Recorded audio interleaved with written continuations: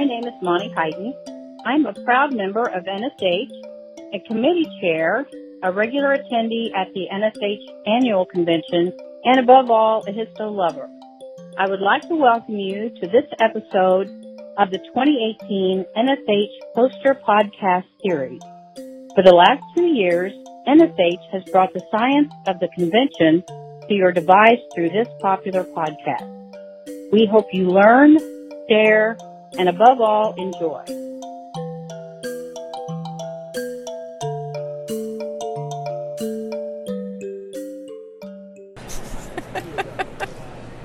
Hello, this is Tracy DeGear, and I'm sitting with Liz Chapella talking about her poster, Utilizing Image Analysis to Evaluate Overuse of Hematoxylin and Eosin Staining Reagents.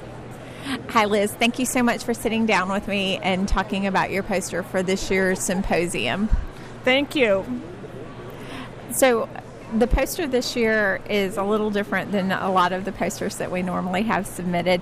How would you describe the differences in your poster from ones that you've presented in the past? It's actually, a continuation of what I've done and presented in the past. A lot of the posters that I've done related to whether it's immunohistochemical staining or H&E staining have to do with staining precision and repeatability and reproducibility, and utilizing an image analysis solution to generate data that is numerical to compare staining consistency. So this was just kind of like a continuation, because I think last year's poster we manipulated stain times and section thicknesses because we wanted to try to figure out a way that if could the analysis algorithm determine whether it was a good stain or a bad stain.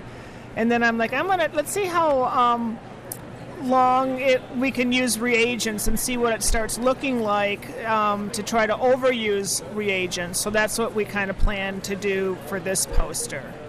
Were there any surprises for you as you were going through and analyzing the slides from the H&E? Huge surprise, because our initial study design for this only had 1,200 slides in it. And we thought that by 1,200 slides that we would start seeing a decrease in staining intensity or a bad stain. And we were very surprised and shocked that we didn't see anything at 1,200 slides. So we had to kind of scramble a bit, try to get some other slides. We probably pulled every single stored unstained slide that I have in the lab. I have no more left. And we kind of ran through it and we said, let's try to get 4,000 done. So we went and did 4,000.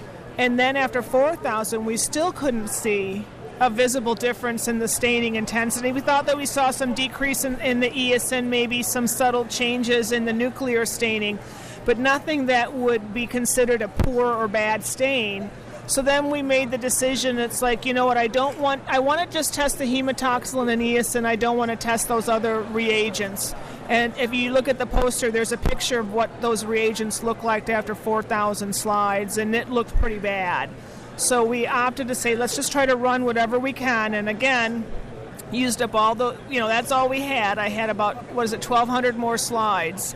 And I had enough of the tissue arrays to put, one slide per, rack of 20. So we ran another 1,200 slides, and still, which was shocking to me. And I don't want people to get the impression that they shouldn't be changing their H&E reagents after 5,000 slides. I don't think that would be a good thing to do. I mean, even based upon the work that we did here, I have not changed how I change my staining solution. So I change them the other poster did every 2 weeks. We're a low volume lab, and that seems to work pretty well for us.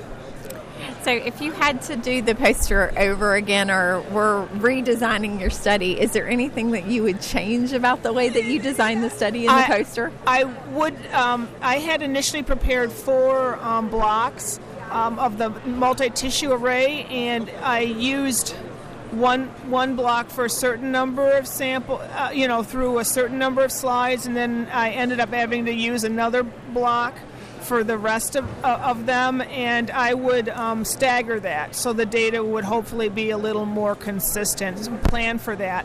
But I already have an idea of what I'm going to do. I've only looked at one hematoxylin and eosin solution, and I think what I'm going to try to do for next year's poster is pull 3 other vendors, hematoxylin and eosin, same type. So the Anatex is a Guild 2 and an alcoholic eosin, using the same solution, see what other vendors hematoxylin and eosin staining solutions after 4,000 slides, because that's when I didn't, why add the variable of when I changed the reagents.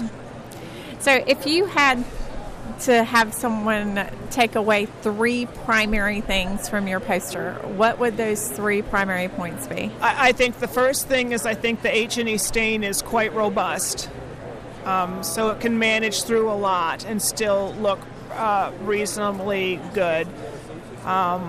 Because of that, I think a lot of the problems that we may have with our H&E stain are due to pre-analytics, lack of fixation, time to fixation, incomplete processing. And the third one, I don't know, it's just fun doing posters.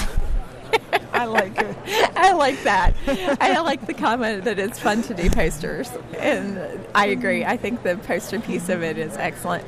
So what would be the 3 primary words that you would choose for someone looking at your poster if you wanted them to focus in on 3 words about your poster? Okay, robustness, maybe image analysis, and numerical data. Excellent.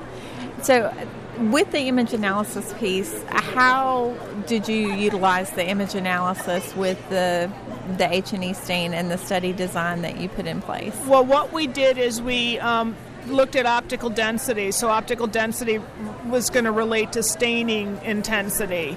And so we generated an algorithm in Indica's Halo on determining the optical density of the hematoxylin staining component and then the optical density of the eosin staining component, and then track that over time. Because if you look at the poster visually, whatever change there is, it is quite subtle to our eye. But if you look at the data and actually the one that the 2 images that separate the nuclear component from the cytoplasmic component, there is a bit of variation in the staining over the course of the 5,200 slides. And I think the image analysis is able to see that where we wouldn't visually see that. Plus, it's quicker, meaning I can't imagine a pathologist looking at 270 multi-tissue array slides and being too happy about figuring out what the score would be, or that hematoxylin staining is okay. So you get, I think, a greater breadth of data, numbers, than you can with a subjective score by an individual without the how time-consuming that would be. Liz, thank you so much for sharing your poster with us and the information about your poster with us. We look forward to seeing you present posters next year. Yay! When we head to New Orleans, and we can't wait to see what you put out next time. Thank you. Thanks for listening to this episode of NSH's Poster Podcast Series. For more great episodes, check us out on the blog, Podbean, or iTunes. Keyword HistoTalk.